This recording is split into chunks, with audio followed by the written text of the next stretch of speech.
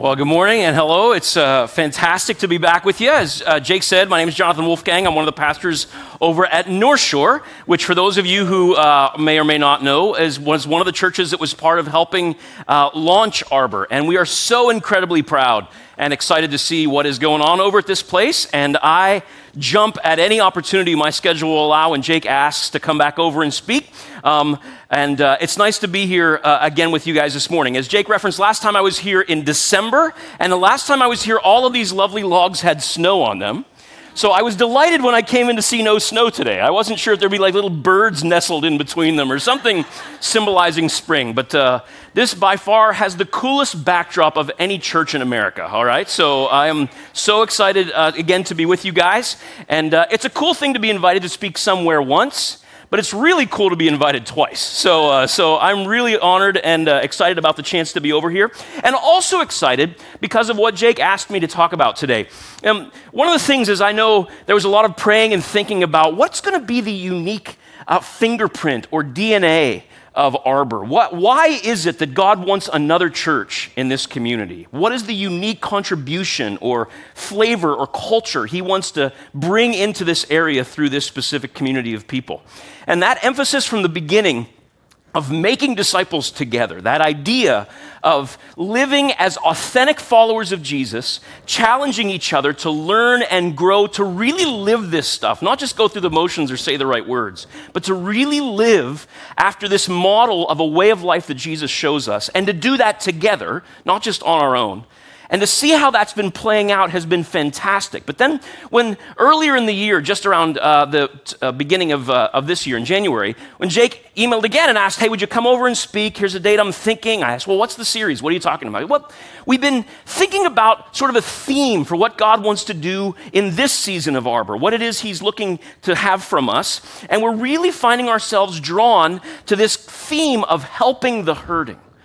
To be the kind of place who has this sort of tender, compassionate heart that we see so clearly in the life of Jesus, and to actually see how God might want to use that sort of compassionate focus and emphasis to make an impact in the lives of the people around us, whether we know them or we don't. And it was so exciting to hear about that. I was so eager to have the chance to come over and talk, especially about something that is so close to the heart of Jesus.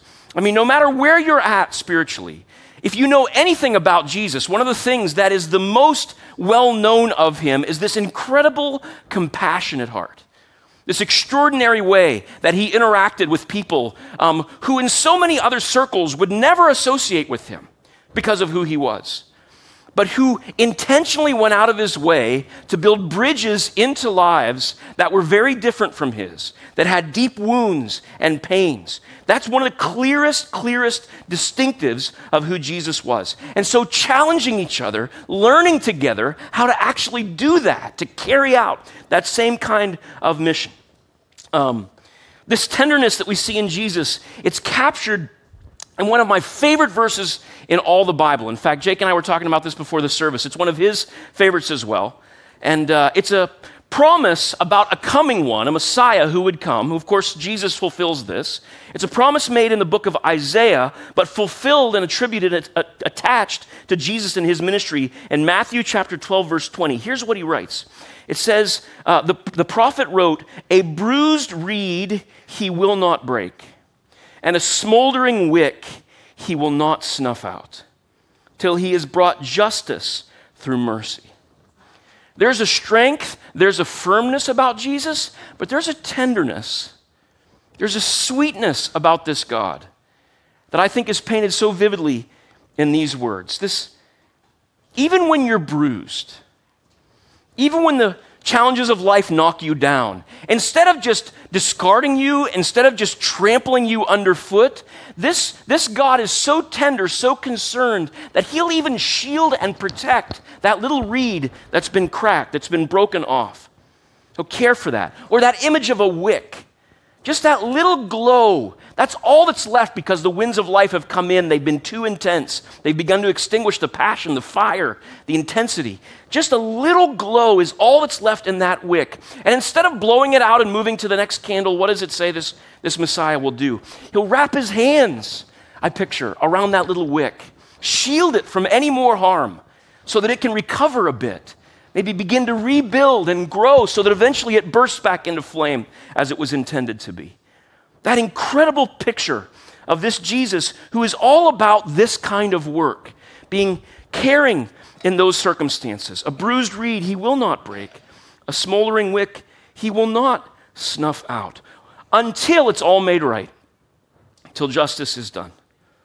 And when a group of people decide that they want to live the same way, with that kind of compassion, that kind of care for those that are wounded, with a hopeful confidence that healing is possible, and one day it will all be made right. All of these hurts will be healed. All these things will be restored. That's an amazing thing. And as someone who lives in this area, I live over at Thrasher's Corner, the fact that there's another community of people like Arbor who are giving themselves to living this kind of life, to helping those that are hurting, it makes me glad to live here. To know there are others on this same mission to want to touch lives, to give themselves to this sort of cause and purpose. That's the dream. That's the mission. And what I love about it is that any of us can do this. Any of us can do this. Sometimes churches have these very dramatic visions, very complicated strategies and big charts and so forth. And there's a place for that kind of planning and thinking and so forth. That's great. But sometimes it can feel a little daunting.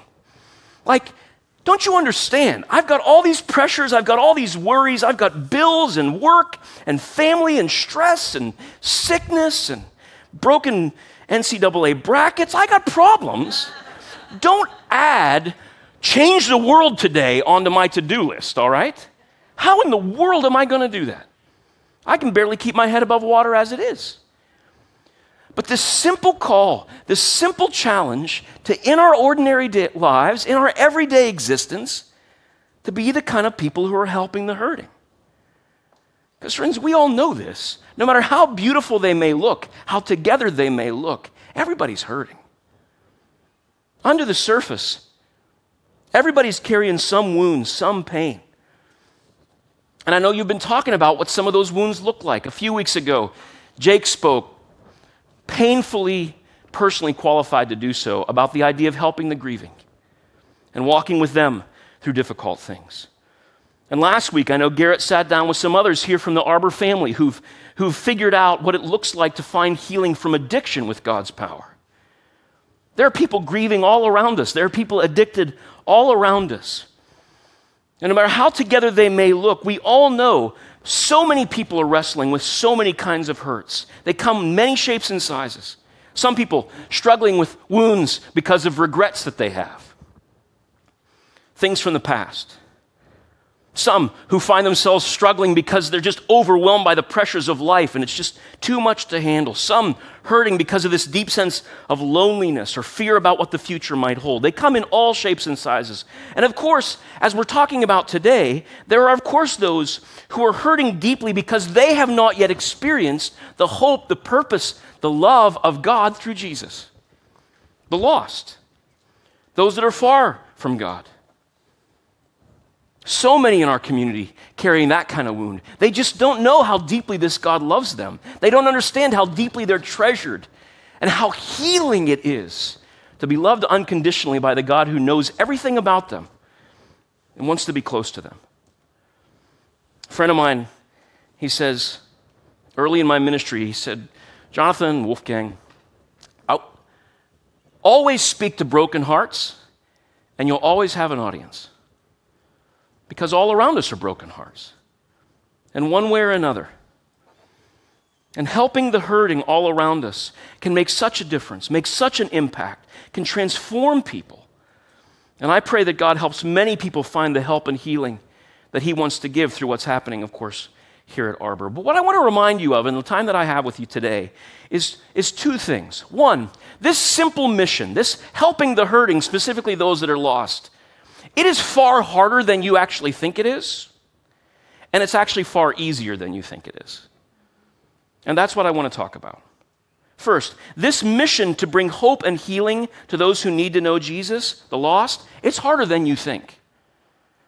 You think, I already thought it was pretty hard, right? I mean, Talking about my faith with other people, that seems a bit daunting, a little overwhelming. I'm afraid how they'll respond. I know in some professional environments that can have serious career consequences. This is not an easy thing, Wolfgang. I get it. It's actually much harder than you think it is. Think of it this way. Have you ever been in a place where you were so desperate that you needed a miracle? Something was going on in your life that you were so up against it that you had no option than to fall on your face and plead with God for a miracle. Have you ever been there? Maybe it was in the midst of some sort of medical situation. Some of you have been there, where you get bad news from that doctor and you're praying something will change. You need God to step in to bring healing. And you are on your face just begging God for a miracle. Or maybe it's financial. Maybe you have no idea how you're going to make ends meet. You're not sure how you're going to stay in the house or how you're going to put food on the table.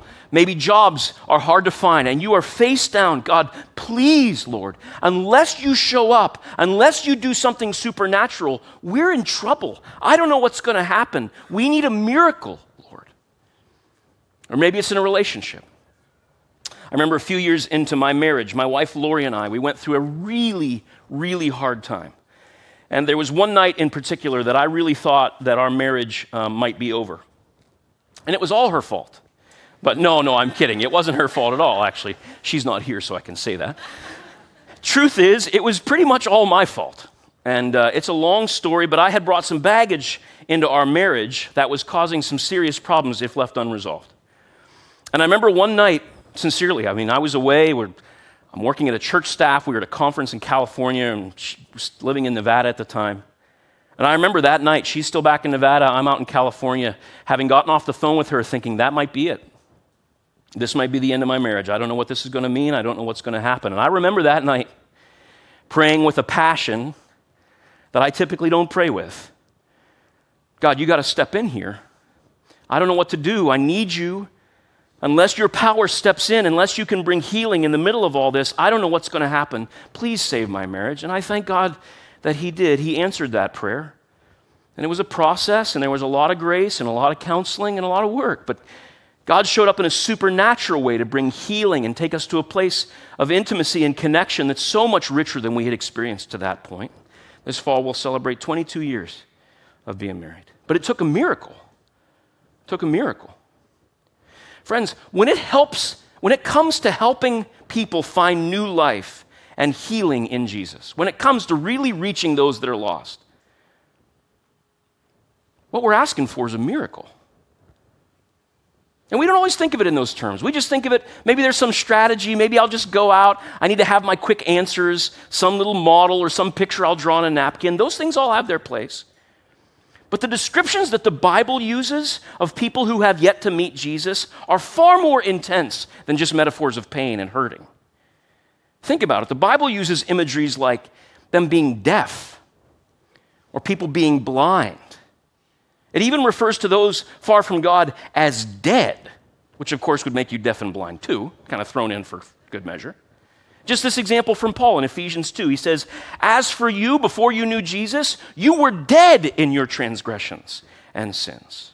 In 1 Corinthians, Paul says, the natural man cannot understand spiritual things. It takes supernatural intervention for this transformation to take place. What we're talking about is the need for a miracle. It'd be like healing the blind. It's like raising the dead. It is harder than we think. Think about this for just a minute. If I told you that the task that God was giving us, or the task that God had specifically given you, was to go to a local cemetery and to raise someone from the dead, what would you do? We're not asking for a mass revival, just one, right? Just get one. What would you do? Who would you bring with you? What would your plan be? That's my calling. I hear you, God. You want me to bring somebody back from the dead. Who would you take with you? Would you find a really great communicator? They're a very moving speaker to stand at the grave and move the people out of the hole? Would that work? Would you piece together a spectacular band? Would you make an awesome backdrop? Right? Again, these are all wonderful things. But what would you do? You'd pull together the people you know who are most intimately connected with God, the people who are authentically living in a relationship with Him, and you'd be on your face, wouldn't you? God, there's not a snowball's chance in the hot place that this is going to work unless you show up, unless you do something miraculous, God. And so before I go use my strategy or I unleash my cool band or whatever it may be, Lord, I begin on my face. If you don't show up supernaturally, if there's not a miracle, this will never happen. Jesus is talking about this. What it takes for someone to come to the place of believing in Him. And look at what He says about it. In John 6, verse 63, the first part of the verse, He says, "It is the Spirit who gives life. The flesh is no help at all." What we're talking about here requires a miracle. It requires some kind of supernatural intervention. It's more than just a bad person becoming good or an addict breaking a habit. This is about a dead person coming back to life. And if your assignment was to go to a cemetery and bring someone out of the grave, there's nothing you could do to make that happen in your flesh, in your own strength. No strategy, no book. You know it has to begin with you on your face asking God for a miracle. And friends, in order for the people of our world, our friends, our family members, the people we love, those that are hurting all around us, it's going to take a miracle. This is much harder than you think it is. Far too hard for any of us, but not too hard for God. When it comes to thinking of these terms of pulling together now people who have authentic relationship with Him, people who will fall on their knees and beg God, please, Lord, you've got to move. You've got to do something, Lord. You've got to step in miraculously. There's nothing we can do on our own. We need you. I'm reminded of verses like ones that we sometimes quote but don't think about through these lenses. In John 15, for instance, when Jesus says, "I am the vine, you are the branches. If you remain in me and I in you, you will bear much fruit. But apart from me, you can do nothing." See, the key to all of this isn't some clever technique or brilliant strategy. It's acknowledging our need for a miracle from God. For us to live with the kind of selfless compassion that cares about the grieving or reaches out to the addicted or gives a rip, really, about the lost. In order to break the selfishness that's so deep in my heart and in many of yours, if you'll be honest about it, in order for that to begin to change, it takes a miracle.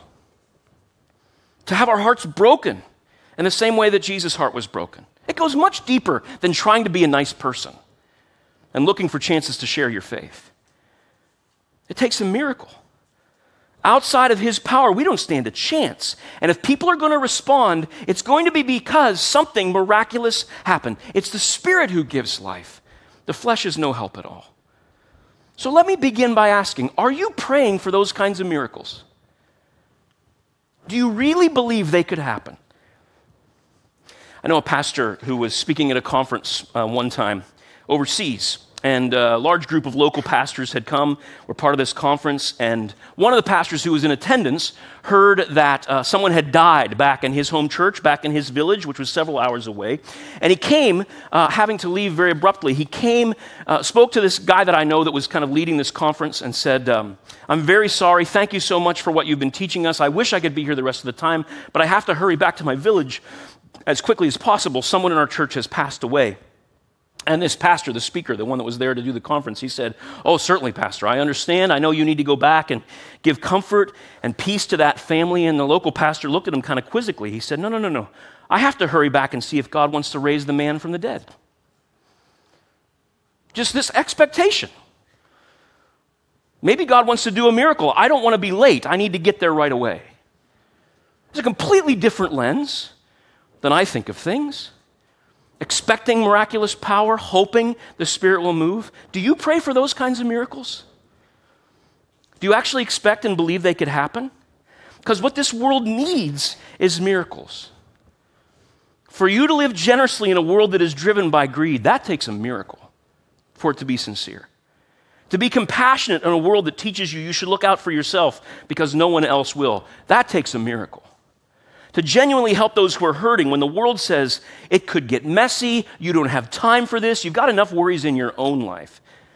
Friends, to have a heart that's open to that is a miraculous thing. Are you asking for that heart? There are things that flow from being authentically connected to the vine. These things just come from us if we're really connected to the source, allowing the fruit of compassion to flow out of us instead of trying to manufacture it with 3 easy steps. It begins with us on our faces to the ground saying, God, help us see the people around us. Break our hearts for their hurts. Move miraculously to heal hurts. Bring dead people back to life, Lord. Show your power, just like you did through your son, Jesus. Listen to this promise from John 14. Jesus says, very truly I tell you, whoever believes in me will do the works I have been doing, and they will do even greater things than these. Jesus did some pretty great stuff. His promise, you'll do even greater things through this Spirit, because I'm going to the Father, he says. Verse 13, and I will do whatever you ask in my name, so that the Father may be glorified in the Son. You see, this simple mission, helping the hurting, it's harder than we think. It needs a miracle. So let me ask you, what would it look like each day to begin your morning asking God for a miracle like this each day? To admit that without his supernatural power, we can't do anything, at least nothing that really matters. To live mindful of our dependence on him. You see, living a life of helping the hurting, it's harder than you think. But then again, it's also easier. Because we hear a phrase like helping the hurting, and we think we need to develop a bunch of strategies, a bunch of programs, how to make that happen. We got to develop some complex flow chart and training system so that they will be able to do this in their ordinary lives. And people try to do it in different ways. There's a place for that, I guess. Plans and strategies have a place. But sometimes we just make it too complicated. Sometimes the simplest ministry is right in front of us. I've been very blessed over the course of now 20 years as a pastor in some pretty cool places and serve in some exciting churches. Right out of Bible college, graduated from a little school in East Tennessee, moved to Las Vegas, Nevada, which was a bit of a culture shift, you might expect. But an amazing experience. Spent 8 years there seeing God do things that I had studied in class and read in the book, but never seen really firsthand. Transformations I'll never forget. People like my friend Sean, who his whole life had struggled with addiction. I'll never forget that day when he came into my office with a bag in his hand, and he sat down at my desk and laid that bag on my desk, and I pulled it open only to discover his entire collection of drugs and related paraphernalia. I thought, I'd rather not have this in my office, actually. So let's go ahead and smash this and then head to the toilet and send it to where it needs to go, right? But to see the change, to see him step into engagement, to have a heart for others who are struggling with addiction, and to see God use him to transform other lives, I'll never forget it. Friends like a girl named Sandra, who worked, the euphemism is, at a gentleman's club. It's a dancer. She'd come to our young adult ministry every single week, and then she'd go dance at the clubs afterwards. And watching that process of her coming out of a life where money was just in mountains, where she even had started to supplement her income with some prostitution on the side. And to see her begin to be transformed, to see her begin to experience the pure love of a God who looked at her not on how she looked, but for who she was. To find out there were men and other people who would look at her not for how she looked, as an object to be used for gratification, but as a person to be loved and cared for with tenderness. To see the transformation that brought in her life, I will never forget. I loved watching life change in that place. And then after that, I went to Cincinnati. And we converted an old movie theater to church building. And again, we saw lives continue to change. Kind of got a reputation as a church for people who don't like church.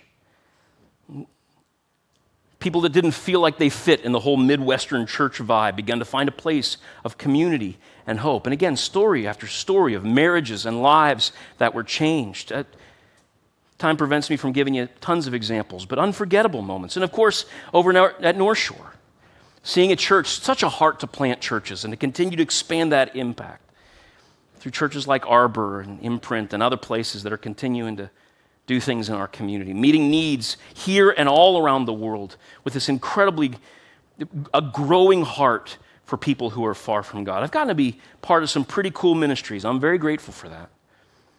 But my favorite ministry I ever had actually came right after I left my church in Cincinnati and before I moved out here to Seattle. At that point, I was pretty worn out.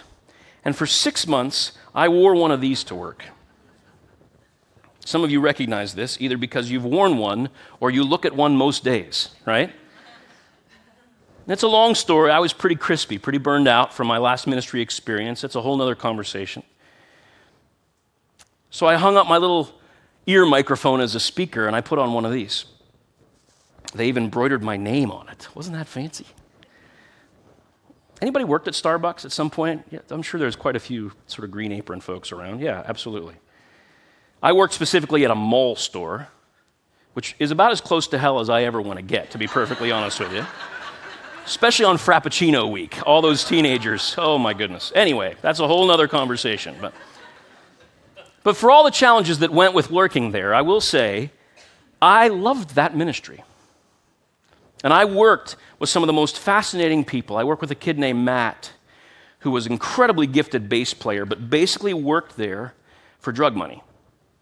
He lived off his gigs, and anything he made through tips or pay there at Starbucks was ingested in a number of forms. Let's put it that way, all right? And there's another girl named Jess, who had been in and out of this abusive relationship where sometimes she would come in with long sleeves because she had bruises. Another girl that I worked with named Laura, hardcore yoga girl. She sort of floated off the ground. She was sort of a unique character, as you can imagine.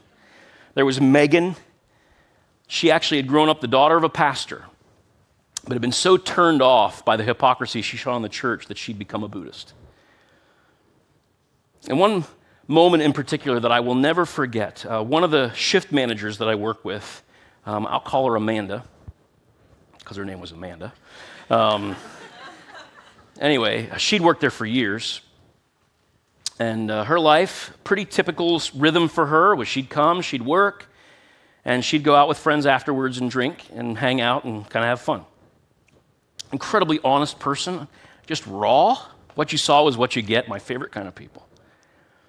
And she'd grown up Jehovah's Witness, even still considered herself one, but faith was not a regular part of her life, let's just put it that way. And one night, as we were working together, I could tell she was upset. The whole shift just was not herself, and we were just so busy that night, we never got the chance to talk. And so finally, she and I were closing. Finally, after we pulled down the little gate, you know, the mall, started to clean up and sweep, I asked, Amanda, you seem, something's up, what's going on? And almost immediately, tears erupt from her eyes.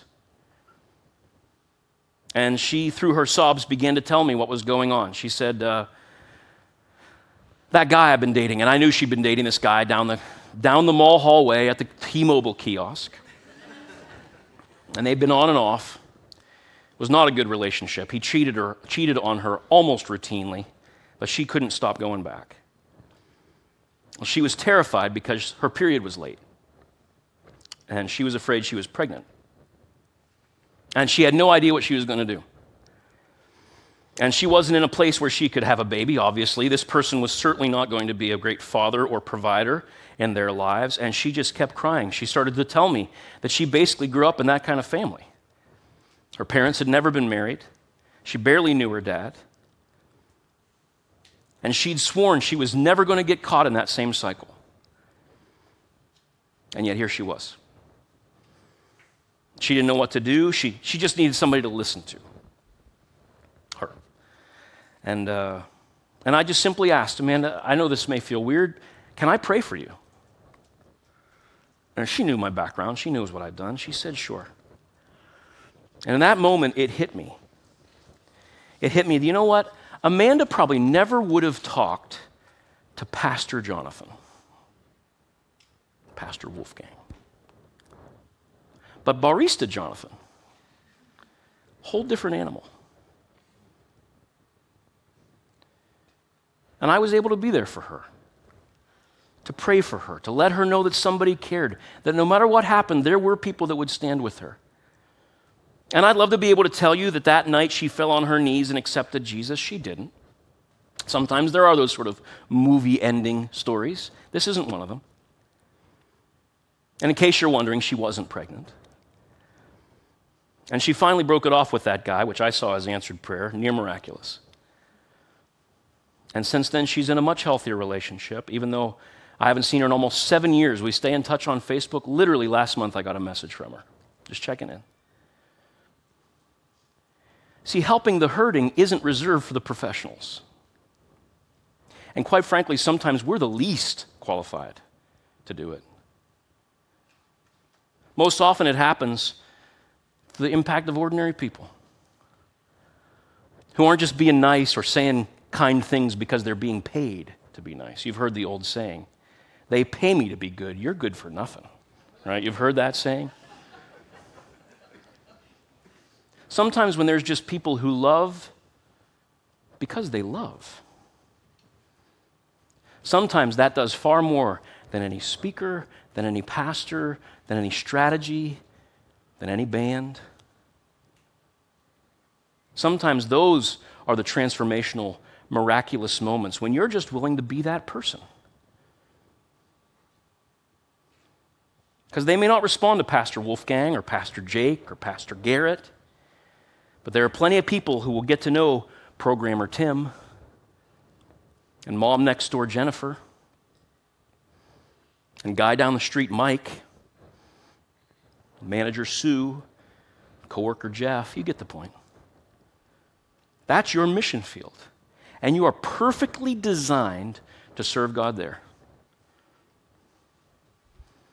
To approach that role, whatever it is, through this lens in Colossians 3, when Paul says, whatever you do, whether in word or deed, do it all in the name of the Lord Jesus, giving thanks to God the Father through him. Whatever you do, at work, at home, in your neighborhood, at Starbucks, do it all in the name of Jesus, reflecting his heart, pointing to his power. It begins by asking God to raise people from the dead,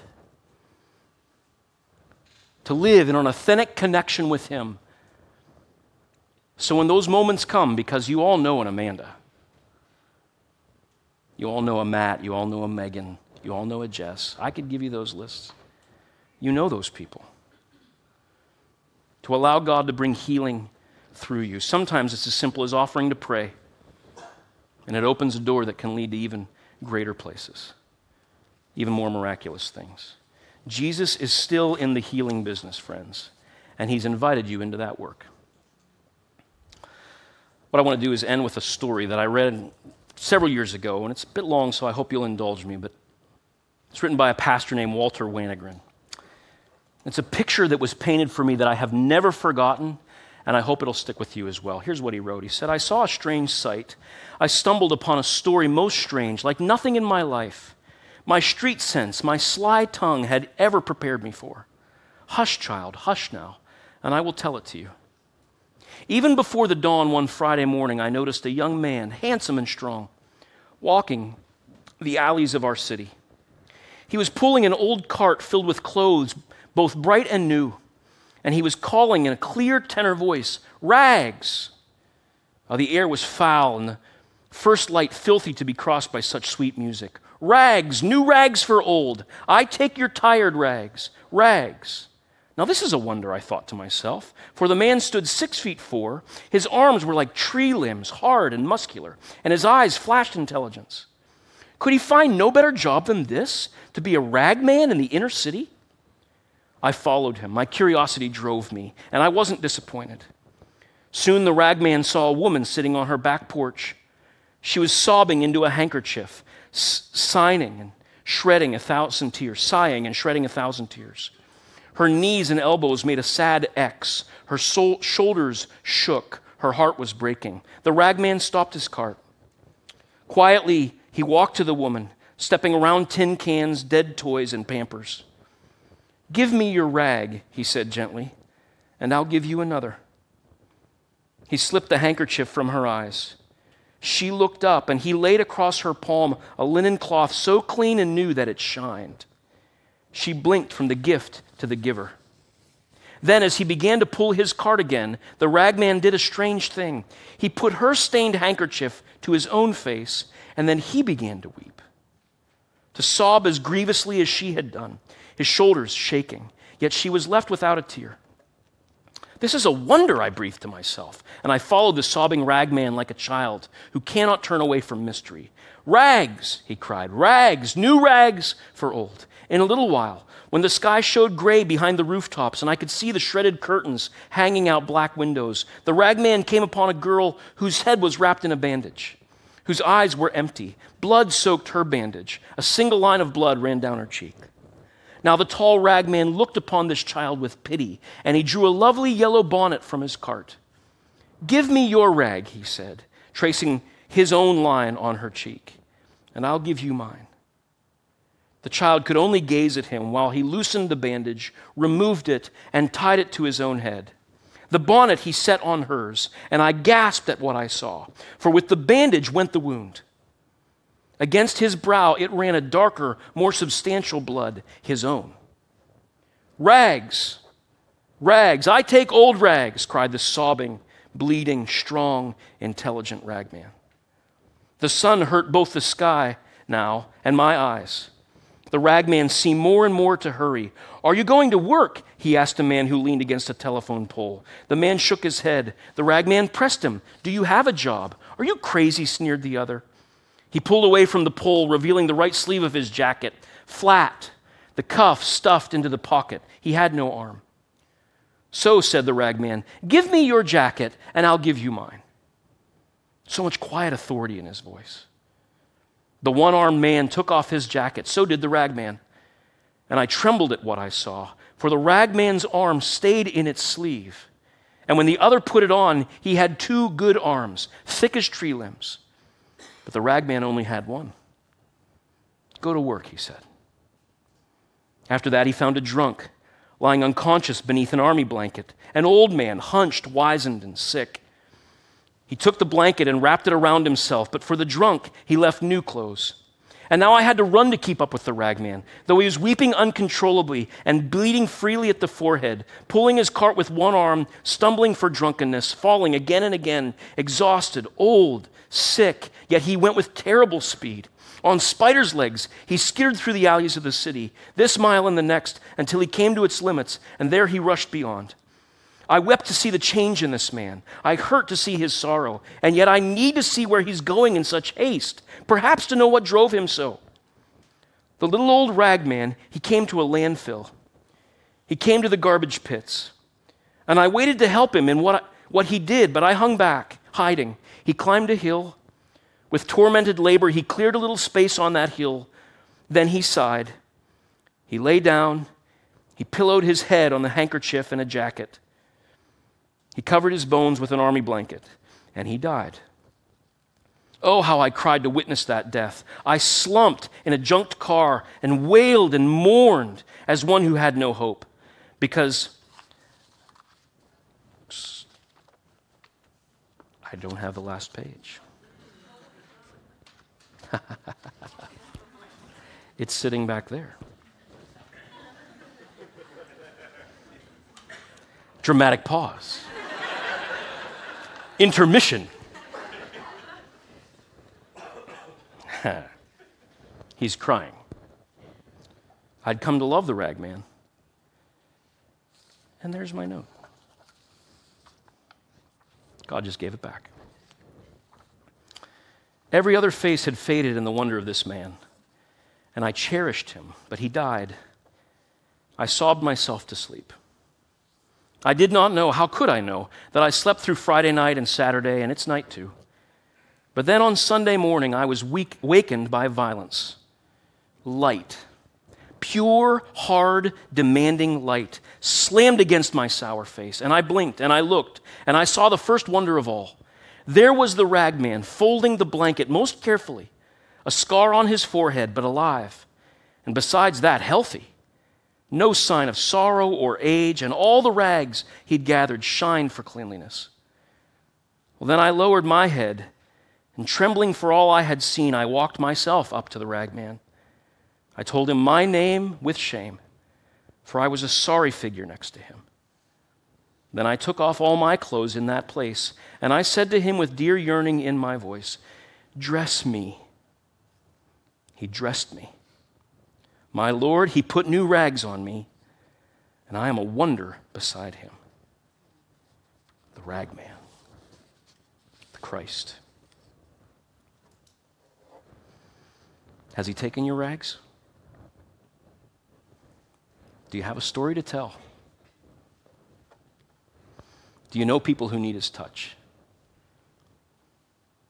That's what Jesus is all about. And he's invited you to be part of it. And just like some people won't talk to Pastor Jonathan, but maybe they will Barista Jonathan, there are lots of folks who couldn't handle cosmic creator of the universe, Jesus. And so he just came as guy, as person, human, hoping that in those moments, as many of us have already done, people would just cry out to him and allow him to heal them. And you get to be part of that. So I urge you, pray for miracles, friends. Authentically connect. Bring your rags to this ragman.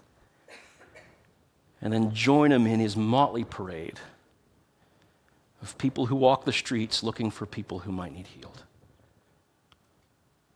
Carry one another's burdens, Paul says, and in so doing, fulfill the law of Christ.